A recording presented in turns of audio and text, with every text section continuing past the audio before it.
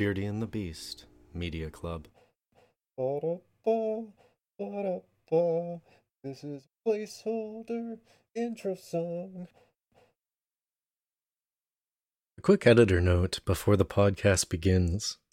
Unfortunately, there was technical difficulties in the first half of this podcast, and we had to change the recording structure midway through. Unfortunately, one of the members of Beardy and the Beast forgot to renew their CAPTCHA reading license, and this affected the quality of the podcast. Thank you for your understanding. Right. Thank you for joining us for a very spooky Beardy and the Beast Media Club, a full spoiler discussion into a piece of media. There are certain rules to abide to if you wish to avoid spoilers, and we're going to break them all. If you enjoy what we do, please share us with your friends or join the conversation in the comments or at our Discord. A full list of services we are available at can be found at beardyandthebeast.com. As always, my name is Drew, and we also have our very own made-for-television Drew, Devin. Oh. Joining us Actually, today... I didn't mind the made-for-television version of Scream. Joining us today is a very talented and ever handsome Jamie from the band Heron. Hey, thanks for having me back. Great to be here. Yeah, good to have you back. This Spooktober, we have chosen films that critique, parody, or satire horror film genre. And today we'll be discussing 1996 horror mystery Scream. So Jamie, did you like this scary movie? Actually, I did. I was really charmed by this movie. I don't think I had seen it since the theater. It was at least the 90s on VHS. Mm-hmm. Yeah, it was quite charming and fun and well made. I had the same sort of experience when I watched Pulp Fiction recently. I was worried, has this movie not aged well? And Pulp Fiction has aged just fine. What seems to have not aged well is all the things inspired by that. And I think that's the same for Scream, too. Scream is a pretty fun movie to watch, made by Wes Craven, who knows what he's doing. Good writer, too. But yeah, perhaps it's the movies that came after it that were also sort of satirizing the genre that maybe don't hold up as well. I completely agree with you there. I think one of the big things with Scream was, the slasher genre was basically revitalized the genre. And I don't think a lot of people understood that it was also a parody. Probably because it wasn't necessarily funny in the same way like Tucker and Dale is. But it is parodying the genre. Well, and to add upon that, usually those that come after this film try to make themselves a parody of Scream and alike films. So trying to satirize something that's already satire usually ends up going far more into the camp realm. Right. And what about the other Scream movies? Have any of you guys seen those ones? Have they aged well at all? So I've watched them all. It's been a while since I've watched 2 and 3. It was Scream 5 that just came out, wasn't it? Is that the new one that's just called Scream? Yeah. Scream 4 and Scream 2022. I think they both kept the overall feel of it. I know, obviously, Craven wasn't involved in the last one, but I think they held up because they still stick with that same idea of poking fun of the genre while still kind of keeping it serious. One of the big things I remember in Scream 4 that stuck with me and can't quite remember how good the rest of the movie was. Do the whole new cast thing, and Nev Campbell's character comes in and it's like, you forgot the one rule of a reboot: don't fuck with the original. I felt like they still knew what they were doing. Again, it's been a while. Yeah. This was actually my first viewing of anything in the Scream franchise, so it was definitely crazy to me. How did you miss this? I don't know. I saw at least one Star Wars film, so does that count? I guess it just it seems it was omnipresent. How could you escape it? Matthew Lillard's in it. I mean, come on, the guy from Wing Commander.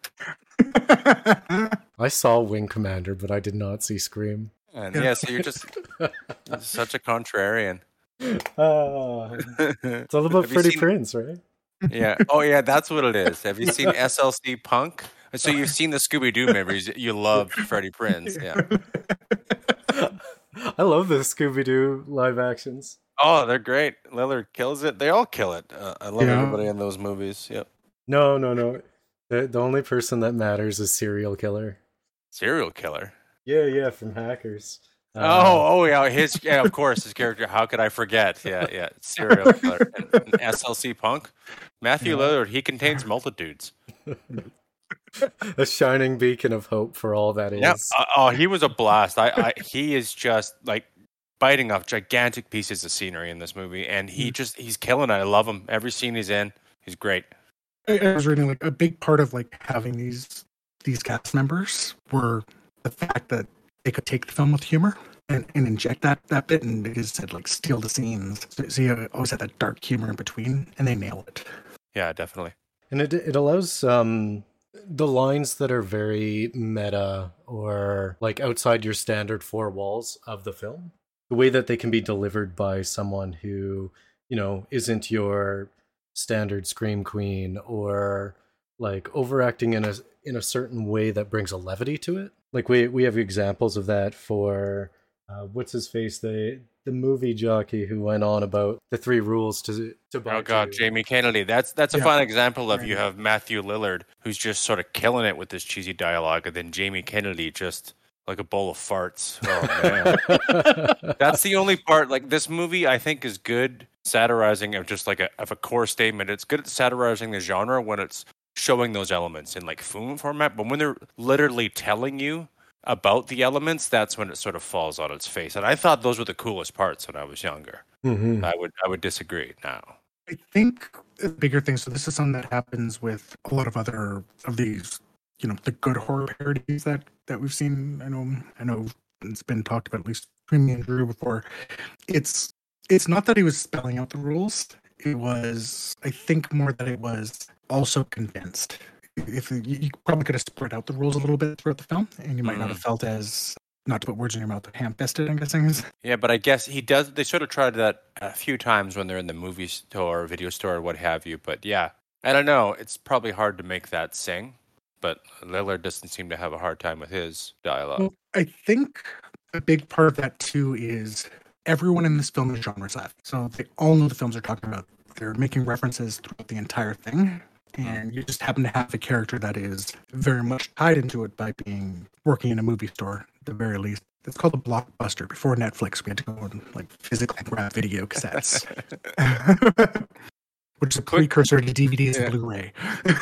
Hey, there is still a place down on Cook in my town that is it Yo Video? That's it might be still going. There's still a video rental place there. We still have a Black Dog Video here in Vancouver. They're still alive, yeah. One thing that would have made that better for that specific character is if he had more casually introduced the rules earlier as some type of form of foreshadowing. But instead, it seemed like a ill-delivered joke. Yeah, and if I'm thinking about that too much, he maybe is playing the part he's supposed to play as the annoying know-it-all in these horror movies. So like the Shelley from Friday the 13th or what have you. It's like he doesn't sort of get what's coming to him, quote unquote. But I guess if I thought Jamie Kennedy was a decent actor, maybe that's what he's trying to do, but who knows? Didn't work for me as the rest of the elements, what I thought were quite good in terms of the character development and just shooting it, you know? So, hey, Wes Craven, good director, turns out. at least one film. Yeah. Well, and yeah, I think that's the big thing. I agree with you there. Like Kennedy needed to do that earlier because he was that role of that harbinger. Yeah. The problem is, I mean, with that being said, you have to remember that harbinger scene where he's doing that. There's still almost an hour left of the movie at that point. True. Yeah, that party is like a good third of the film. So yeah, it should have been a little bit earlier, and they kind of did it when he was talking about, you know, who could be the killers. I mean, correctly identifies who the killers are. It's Skeet. Yeah. Floppy-haired king. He looks so great. They got him dressed in pretty regular clothes, so he sort of gets through it unscathed. The stuff that Jamie Kennedy is wearing is pretty... I'm taking psychic damage when I look at it. Pretty incredible. And the reason why that is because I definitely had a shirt like that and had those pants, like nothing fitting. It's just it's a personal attack, I think. Because it's still kind of that grunge era kind of makes it is. That, right? I had met a bet with my wife that we would see at least one guy wearing goggles on his head, but it didn't happen. So I lost that bet. Perhaps it's a little early for that. Another 3 years, maybe. This would have been firmly after like grunge was the less economically fortunate people actually having to go to like secondhands to get their flannels. It started getting mainstreamized and Oh yeah, popularized. and leaning into new metal too is just sort of coming up too. Yeah, Mhm. so all sorts of horrible things from men's fashion. There's good things with men's fashion. Yeah, but other than that, like I think Skeet went pretty good. They tend to keep the main characters in pretty classic, Mhm. waffle prints, decent T-shirts, and Neve Campbell. Neve, is that how you pronounce that? Nev. Nev. They keep her in pretty like stripped down stuff. Rose McGowan, her outfit's going out, but all out, but it's probably supposed to. She's the gregarious sort of slut character, quote unquote. Mhm. I actually read a little bit about what they did with the costuming and such with Rose McGowan. Part of it was with like they just wanted to make her a straight tomboy, and she didn't quite feel that worked, which is why we had a lot of that sports themed stuff, but still in a very feminine way. Mm. Interesting costume note: they had to like nail her shirt to that cat door because she was small enough to get through. Let's just say there might have been some wardrobe malfunctions. Oh, I was gonna say, yeah, she got the top part, and that seemed to be the widest part of her, so she got that through clearly. Yeah. But yeah, they just poured her into those outfits. And like with Nev Campbell, one of the big reasons they apparently cast her for it was because she was still Party 5 at the time. So Yeah, I think so. they figured that she was really good at kind of having that innocence, and we saw that in The Craft when we discussed that earlier, where she had that innocence, but she also seemed capable in her actions to help sell the character. Oh, you're talking of like confidence from exuded from like being assured in her role and comfortable within it. Yeah, and also like could seem capable of the character. It didn't seem odd that she was able to fight back because she had enough of that fire. Okay. Apparently, they almost just had the entire cast of Charmed in this film. True. Oh, there's a movie I have not seen, but my wife swears by it. Is that a TV series? That's It was TV a series. Oh, that's the one. Yeah, exactly. With Alyssa Milano. I am interested in one thing. Devin, you sent me a message the other night when you were rewatching this, something about a piece of foreshadowing that you'd never seen before. Oh my god. It hit me like a ton of bricks. I had to pause the film. This is like 15 minutes into the film. And I'm like, fucking don't fear the Reaper. Yeah. When Billy sneaks into her room. Oh, yeah. Blue Oyster Cult's playing on the radio? It was just the background music was just don't fear the Reaper. But it didn't go into the chorus part of it. The softer rendition. Yeah. On the cowbell. How did I miss that? I've watched this movie dozens of times and just never realized they were playing Don't Fear the Reaper. I missed it too, actually. I didn't catch that at all. And I was surprised how much this movie had me kind of like jumping back and forth as to who the killer was. I did get that there was multiple, but good. So it worked on you. I was wondering. I thought it was Dewey. No, yeah, they did a good job. He Arquette has another good performance of just playing a sniveling little deputy sheriff. He's great. Little slap face smile. Well, for me, it was there was a sticker on the side of his computer monitor that said Comic Cop, and the face of the drawn character looked very reminiscent of the Ghostface mask. Oh, didn't even pick up on that. Yeah, I was like, what is that? I think they did that very well. One of the rules that Randy kind of mentions throughout the film was it's the millennium. Everyone's a suspect. Yeah. And I think overall they actually did that very well. I mean, obviously everyone was thinking of Randy. At least the fake one, they always thought was Randy when someone called. Makes sense given his cinephile ways. Obviously, Billy shows up. They did things like the police boots the sheriff was wearing were the same boots that you see step down in the bathroom scene. So they were very much trying to make it look like you have no idea. And then, of course, introducing the dad and the dad later on as well as a possible suspect very intentionally trying to do. I think part of the idea behind it was they looked at it as mystery as well, because it makes even on a rewatch, you get more out of it because there goes like, okay, who is killing them, right?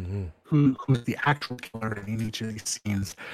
And of course, you get to pick up on other things like when with Drew Barrymore's character right at the beginning, Casey, the question that gets answered is which door is he at? Well, it's a trick question. Is that both of the doors? Exactly. Mm-hmm.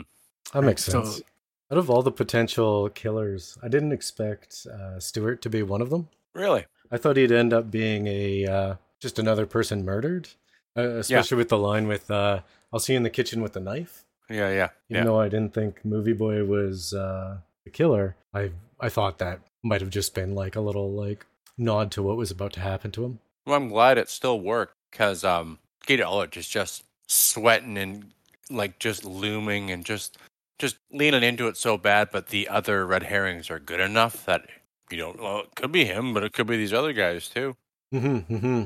I noticed that. Oh man, I'm pretty sure the camera guy was Dirty Dan from Deadwood. You ever watch that show, Deadwood? I had a roommate who was super into it. Yeah, well, Ian McShane's right-hand man, his name's Dirty Dan, and it was him, and it was weird to see him young and not covered in dirt and murdering somebody. That's a great show. What was I? Yeah, at the time I was into The Sopranos. Never watched that all the way through. Or it might have been One Tree Hill. Mm-hmm. I was kind of into both those series at the same time for some reason, but we had the DVD box sets. Were there any of those kind of teen dramas I watched? The Dawson?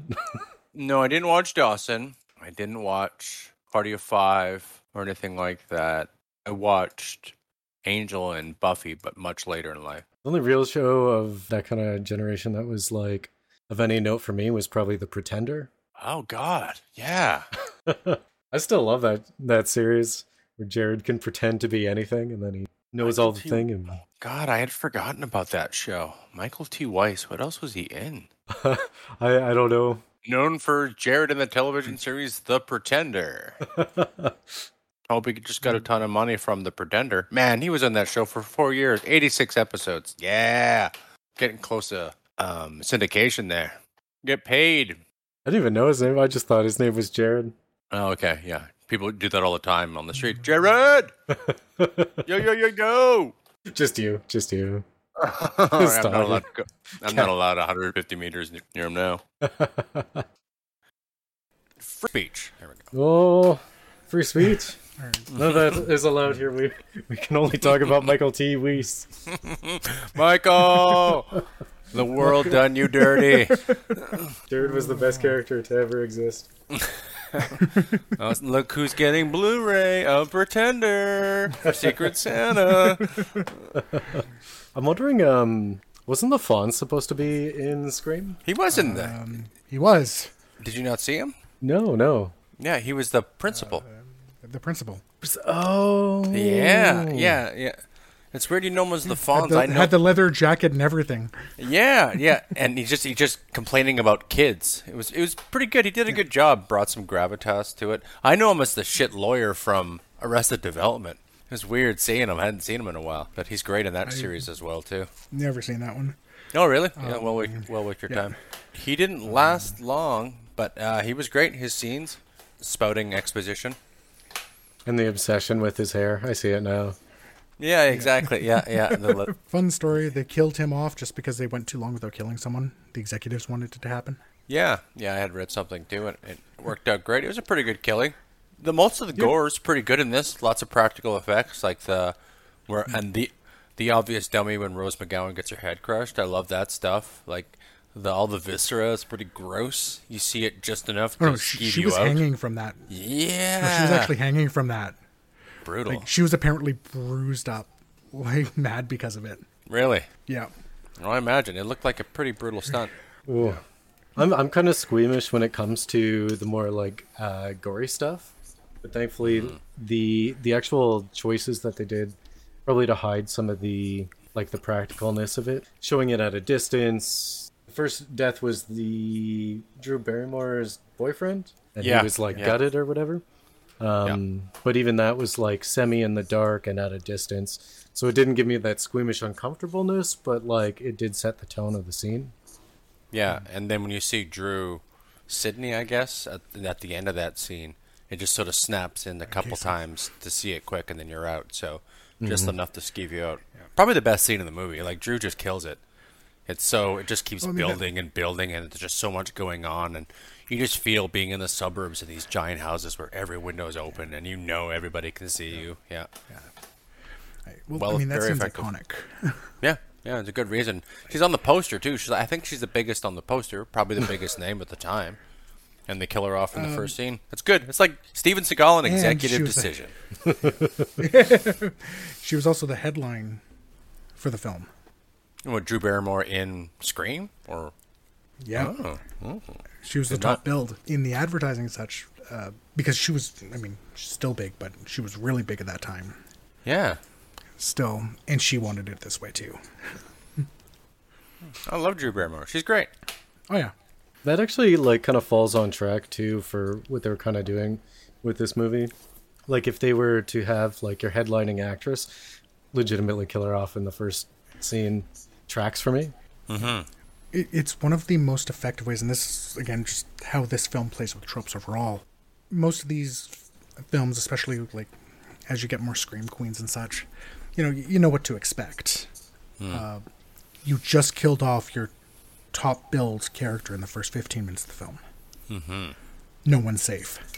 That worked for you, Drew, as a first-time viewer? Still an effective scene? It definitely set the mood. What I did notice immediately was like, in all the popular cultural references to Scream, it was all encapsulated in the opening of this, more so than the rest of the film itself.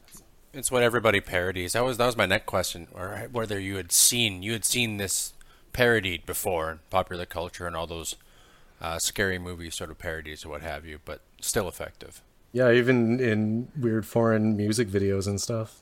It's always this first scene. Really? Weird. That is probably one of the most iconic scenes out there. Apparently this is like one of the top grossing films for a good while too. And it's the top insane. film up until like 2019. Like it was only just toppled. Like the top slasher films in horror films are basically Scream, Scream 2, Scream 3. Yeah, like it did 10 times its budget. Crazy. Unheard of now. And they released it at Christmas. What? Really? Yeah, this movie released at Christmas because they wanted to give horror fans something. I love it. Yeah, I definitely remember seeing this in the theater in my little hometown, and I remember loving it. And I was the person who was watching all the crap that this is parodying, like the glut of 80s and 90s horror that I was just like an omnivore just sucking up as much as I could. Yeah, so it really resonated with me at the time and still did.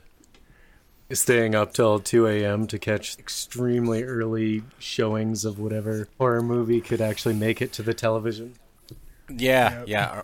We had what was Super Channel at the time, which was like I guess like Canadian HBO, I don't know, and they would get movies quite a bit later afterwards, but they would play them nonstop when they got them, and that really developed me for a taste of watching a movie and over again. And I would watch these horror movies, and I'm a giant coward. I was always a giant coward when I was watching these films, but just couldn't get enough, and I would just work myself up into such a little tizzy watching, Rawhead Rex or The Fly remake or something like that. Didn't really matter the quality. They all destroyed me, and I loved them. Friday the 13th Part 6, probably my favorite at the time. I watched that one a lot, and probably my favorite in the series. It's the one I show to people if they've never seen it before, because it knows what it is. It's right in the middle. It's goofy. The kills are really fun, and it's got that more supernatural bend to it, so that's what people are looking for. You don't need to explain the lore. Okay, so Jason's mom was the first, and then, none of that sort of stuff. It's just good fun. Don't need to know much about it. Guy was dead, struck by lightning, now he's not dead. Here we go. All the deep Jason lore. Actually, you know what? This movie had me Scream had me lock my window. It was weird. Like it did something to me. It was more in the tone and the way that they're doing like their choices and sound effects resonated with whatever it is in these type of movies that makes me look over my shoulder or like questions the dark corner of the room. This one was actually, as goofy as it might sound, had me doing that same thing. Was it that part where she called 911 over TTY? Was that the part that shook you to your core on her gateway computer, I think? Right. Okay. Yeah. Okay. That's impressive that someone knew how to do that in 96 to hop on the internet and try to reach it. Like, that was impressive. I couldn't tell what kind of computer because there was just tears of joy streaming down my face. Wonderful. Yeah, but I even, like, I've seen this movie a bunch. The first scene, and there's a couple scenes where Sydney's being stalked. They still work. I'm like, I know how this ends. And I'm still getting a little antsy. Mm-hmm. Well, I think, again, there's a few things that they do well. So, from what I gather, they never looked at this as a pure horror film. Like, they went to the rating boards with it as a comedy, and that's why it didn't get, like, an NC-17 rating. They told them to look at it as a comedy instead. When you're talking about the sound, like, apparently the sound designer and soundtrack guy was looking at it as a Western. The writer was looking at it as a mystery. So, you get the kind of this, I don't know, beautiful hodgepodge of these different genres bleeding together. Like, it definitely knows what it is. Like, nothing takes away from either of the other parts, but it just creates something very unique. Yeah, there's some weird industrial sort of soundtrack stuff at the beginning, and then it sort of moves to more, I guess, contemporary sound or songs. Mm-hmm. But it was good. Pretty sure I heard a Republica song. Not that Republica song, the other one. I don't remember what it's called. I think Drop Dead Gorgeous? Maybe. I think you're right. Yep. Right when they go and kill Tatum. Mm-hmm. This is very much in the time, though, where they started lining films with tracks to sell a CD. Oh, so yeah. You have, like, Scream the album. Yeah. I don't remember. I can't think of anyone who didn't have the Crow soundtrack in my friend group and just didn't mainline that all the time, exposing me to so many bands that I'd never heard before. But it still holds up. That was only a couple years before. I never felt that any of this music pulled me out, like a lot of films that do that can do. Yeah. Which, like, you're just watching for the song. Like Drew's favorite, Queen of the Damned. Like, I'm just saying, it's not a valid movie soundtrack if Will Smith isn't rapping on it. That's right. Yeah. It's the Willennium. He explained it in the song. You know what? It makes me wonder, just kind of like to shift focus here, because at this time, this is where we started getting into more of the, like, pop industrial nu metal sounds that were coming out, and I'm wondering if, like, movies like Scream help push that into the mainstream, or was that just like the production people kind of latching on to it? It's like, oh, this is what's popping right now, we're gonna line our album with it, or our film. Yeah, this one didn't seem like too egregious. I didn't recognize most of the songs, and they were deeper cuts. You figure if they're gonna get Republica, they're gonna do Ready to Go, I think the song is called.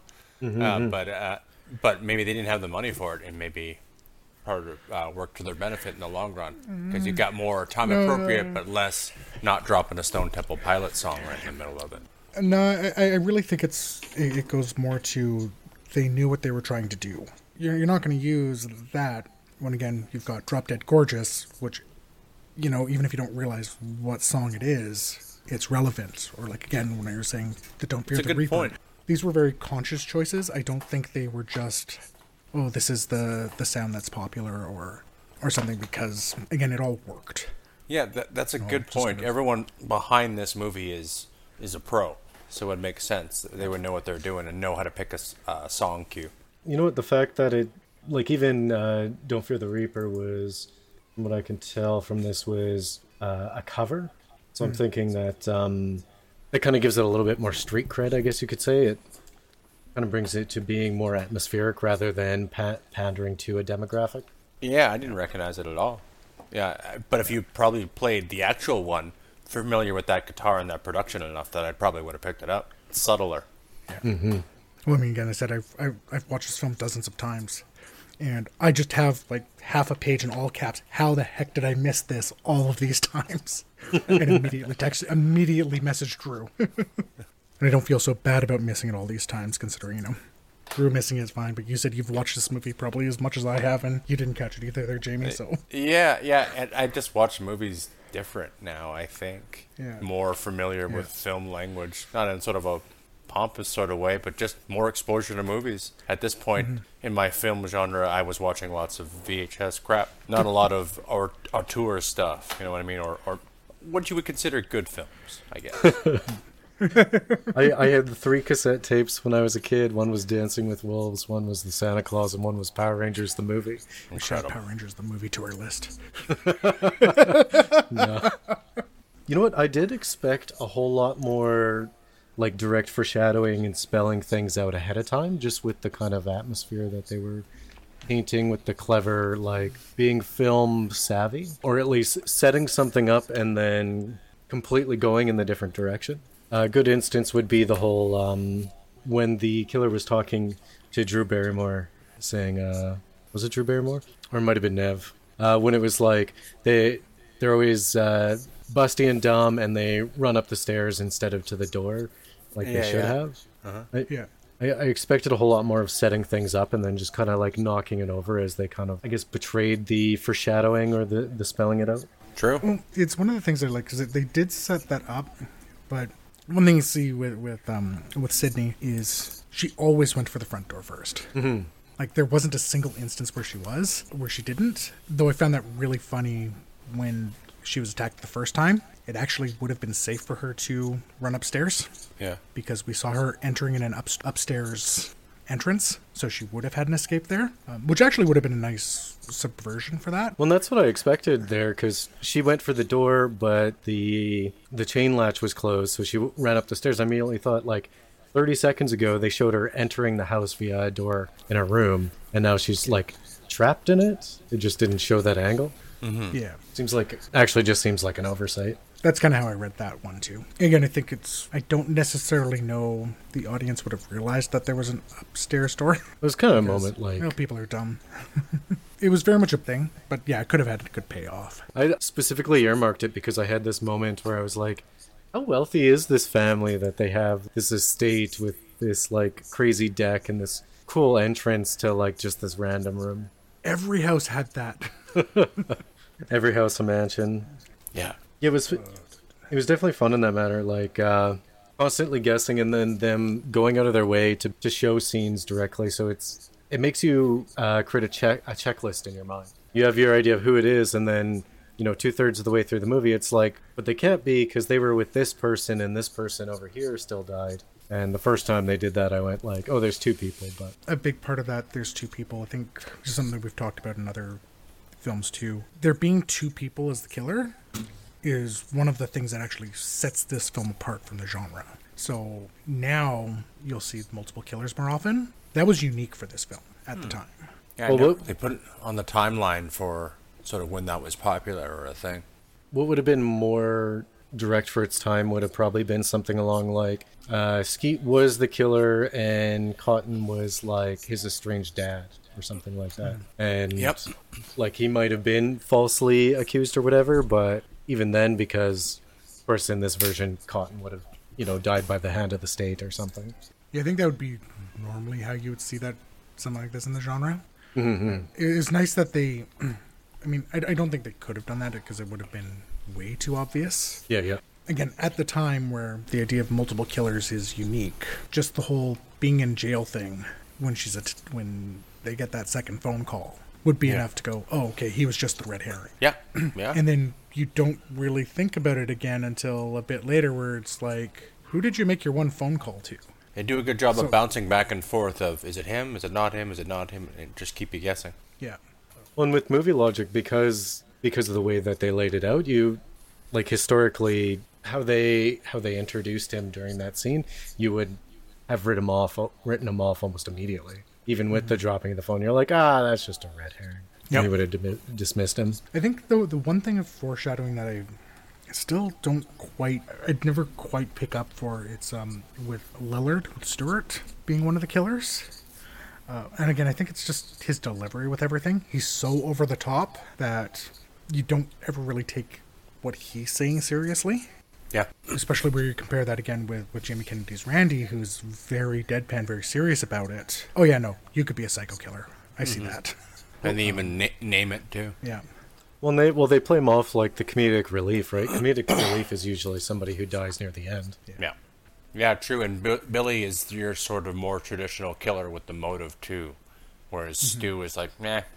Yeah, I think he answers peer pressure. I think is the answer he gives. Yeah, so he's got no real motive. Apparently, there was a bit of discussion around that.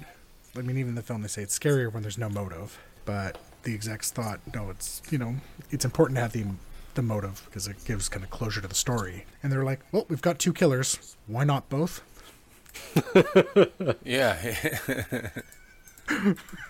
Yeah, I think sometimes, it depends. They had their cake and ate it too. We did both. But you can have something like Funny Games where you'll never know the motive of why those people are doing that. I think the only reason why the killers I think it's that Funny Games is like, why are you doing this? And they say, because you were home. That's all you get for that movie. And that is I haven't pretty seen terrifying. that one, but I've heard that, yeah. Oh, it's not fun. Yeah, it's like... Oh, yeah, no, I strap in. I understand it is one of the least fun of the genres, like that and like Lake Mwongo and such like that. Like, they're movies that I have on my list, just haven't seen. Yeah, Michael Haneke, he makes really bummer movies, man, but they're great. They're really great. I think he even made a remake of his own. He made Funny Games, and I think he's German? French? I don't know. But then he made the remake later on. He remade his own movie, I think just so he could traumatize American audiences in the most effective way. And it works. That movie scared the crap out of me. Yeah, I'm going to have to pass. My soft baby heart can't handle these scary films. I can't do that stuff anymore, or anything that's like really psychological or anything to do with kids anymore. I just can't do that stuff. I like my goofy gore now. For the most part, is what I'll go for with sci-fi related. Yeah, I kind of go back and forth. There's an art to good horror. Yeah, and it's a shame because it's one of these genres that people pass off. They just don't give it credit. And you see it like even when the general audience is reviewing horror. Yeah, it doesn't clearly don't know what you're looking at. It doesn't get a lot of respect. People make it because it's cheap and easy. Yeah, but it doesn't get a lot of set, but it's hard to do well. And a skilled hand, you can tell almost immediately in it from all facets. And a lot of it ends up just being the little intricacies in every little bit, sound design to practical effects. Like, acting will always be important, but the atmosphere, I think, and perfecting that atmosphere is so much more important in the horror genre. Definitely. Apparently there's a lot of the jokes and the humor of this, it was ad-libbed. It was just stuff that happened. For example, near the end of the film, Billy throws the phone and hits Stu in the head. And just goes, why'd you do that? And you're such a dick. That was like, it was just something that happened. Some great lines. Like, did you really call the cops? Yeah. Oh, my mom and dad are going to be so mad at me. I think that was ad-libbed too. No, like, he kills it. So how much of this movie do you think was intentionally a satire and a comedy, and then it just sort of ended up that way through the process of making it? I think it was always meant to be a satire, or just because people think satire means humor. Definitely satire, definitely parody. I think that was always the case, and I think that's why they chose some of the cast they did. Right? Because there were people who could kind of play around with it a bit, improv a bit. Lillard and Kennedy can be funny. I enjoyed myself quite a bit. I don't know if I'll watch the other ones, but I think there's a couple of this time. I remember liking I Know What You Did Last Summer, and I remember I Know Who Killed Me. The Lindsay Lohan movie is completely batshit, and I love that movie. Recommend that. Yeah. There's a smarter person than me, Elliot Kalin, who contends if that movie was in black and white and in Italian, people would think it's a masterpiece, and I kind of agree because it's insane. I haven't even heard of that movie, and I haven't seen I Know What You Did Last Summer. Oh man, imagine if someone like me tried to make a David Lynch movie. That's kind of what I Know Who Killed Me is. It's wonderfully. It's such a big swing made by someone who maybe couldn't reach farther than their grasp or something like that. But it's wonderful. I love it. It really got shit out of the time, but man, check that one out. It's fun. I might have to, simply because you recommended it. I know I don't remember the other Scream movies as well. For the most part, I always felt like they tried to stick with the tone at least. Even the Netflix series that they made a little while ago wasn't bad. It was different, but... It does make you worry, like, even if they tried to capture it, were they able to get a hold of that magic or that little special ingredient X to make it into a real girl. The later films go on and joke about, they make a movie called Stab based off of it. Tori Spelling plays Neve Campbell's character. It's one of those things where the filmmakers understand how the sequel baiting happens, but most of the cast and crew are going, it's like, no, it's got to be the right script. The series hasn't let me down. They've never been the original.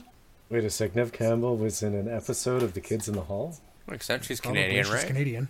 Yeah. I'm gonna have to watch that, and and finish the Kids in the Hall re-release. I watched the first episode, and it's Oh man, I was very happy. Like right out the gate, full frontal male nudity of men in their 60s, like unreal.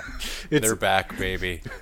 you don't expect it at all, and the fact that it pays into the joke well. Oh God, yeah, good stuff. I have not seen it yet, the new Kids in the Hall, but I need to.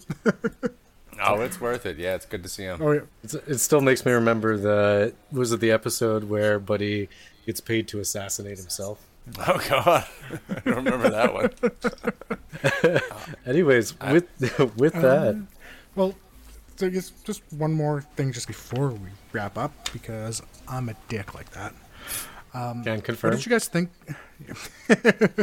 I was wondering what were your guys' thoughts on like the references, cameos to just the genre and Oh, you mean like the janitor Freddy wearing the sweater and the hat? Yeah. I did notice that. I don't know if I noticed any other ones. Can you think of any? I'm sure they were there. Linda Blair was one of the reporters. Oh yeah, Linda Blair is one of the reporters. Right. Yeah. I only saw it in the cast list. I didn't notice it at the time. And just like the references to characters too. I like how they talk. It wasn't a Wes Craven film. It was a Wes Cameron film. Oh God. I kind of like that. It's like you can't directly call it it's Wes Craven, but you know, Cameron has done his share of horror as well. Yeah, didn't he start with Piranha or Piranha 2, I think? Cameron, I just think of things like The Abyss and The Thing. Yeah. Because, you know, all of his movies starts with T or A. Some body horror element in a lot of his stuff. Yeah. I've heard of the Terminator. By Alfred Schwarzenegger, of course. Yeah, he wrote and directed it, right? Mm-hmm. Yes, Yeah. yes. He's a Frenchman, I believe. Yeah, those kind of like obviously the big ones. I know apparently like the writers had to like argue with Wes Craven that nope, it's a good thing that these characters are referencing him, because he's like, I don't want to call that out. It's like, these are clearly horror buffs. They know the genres. It would be weird if you weren't mentioned. Yeah. All right, I promise I won't interrupt this time, Drew. I'm gonna let you finish now. Oh no! Well, I mean, I don't have a written outro or anything. Now that I'm re-put on the spot, I had my confidence, and now I'm lacking confidence. Back on his heels now. Get him. Well, he's weak. Oh no! So how many stabbings do you give this film, Drew? How many stabbings? Sounds like you don't have your arbitrary rating system. I would give this many stabbings, many love stabbings. I thoroughly enjoyed this film, and I could be easily convinced to watch another of the Scream series. Mostly because, like, my first viewing, it wouldn't be like going out of my way to revisit it in such a manner. What about the Final Destination movies? I never really watched those, but they are of this time. Oh my god. There's one They're where this amazing. girl falls back into a shelf, and there's this nail gun behind her, but her hand's like against her face, and then it gets like from behind nailed to her face. I mean, sold. One ticket, please. They're amazing. They're terrible, but they're amazing. Yeah, great. Sounds like Hellraiser.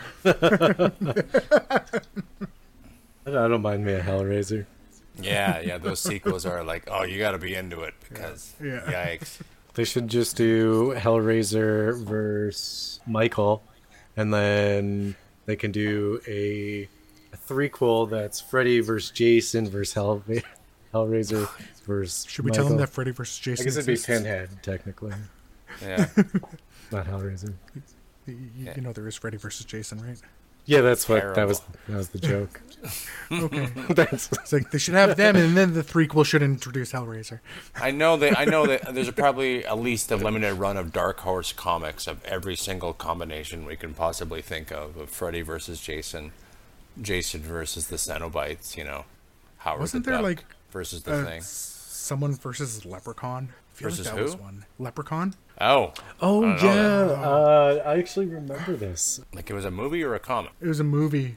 Pretty sure. Another series that I never got into was the Leprechaun one. I'd always see some funnies, and along with Warwick That had Davis Jennifer gets paid. Aniston in it? Holy Yeah, the first one. She doesn't like to talk about it. I always remember that fact too.